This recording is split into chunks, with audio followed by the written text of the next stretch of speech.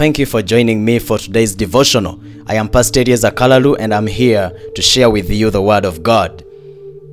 And the principle I want to share with you is that the devil is temporal. Satan will not always be. God has always been and forever he will be.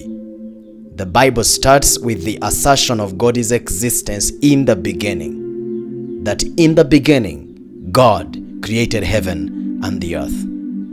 The Bible closes with all his people in his presence.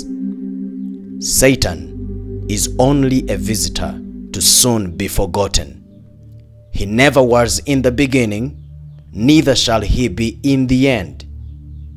In the grand scheme of eternity, Satan is only part of the puzzle.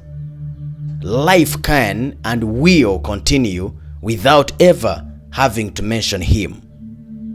Nothing essential can fail because of Satan's absence. Nothing of value depends on him. He is not as important as people make us believe. The first and last two chapters of the Bible make no mention of Satan. I hope that puts him in perspective.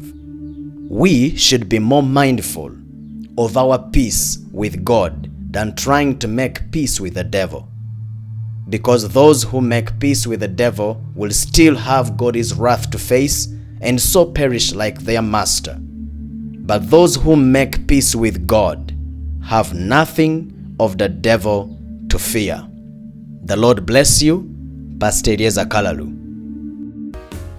Thanks for listening to this devotional. Like our devotional pages, the CCN Daily on Facebook and Instagram, and Pastor's personal pages, Eliezer Kalalu. Thank you.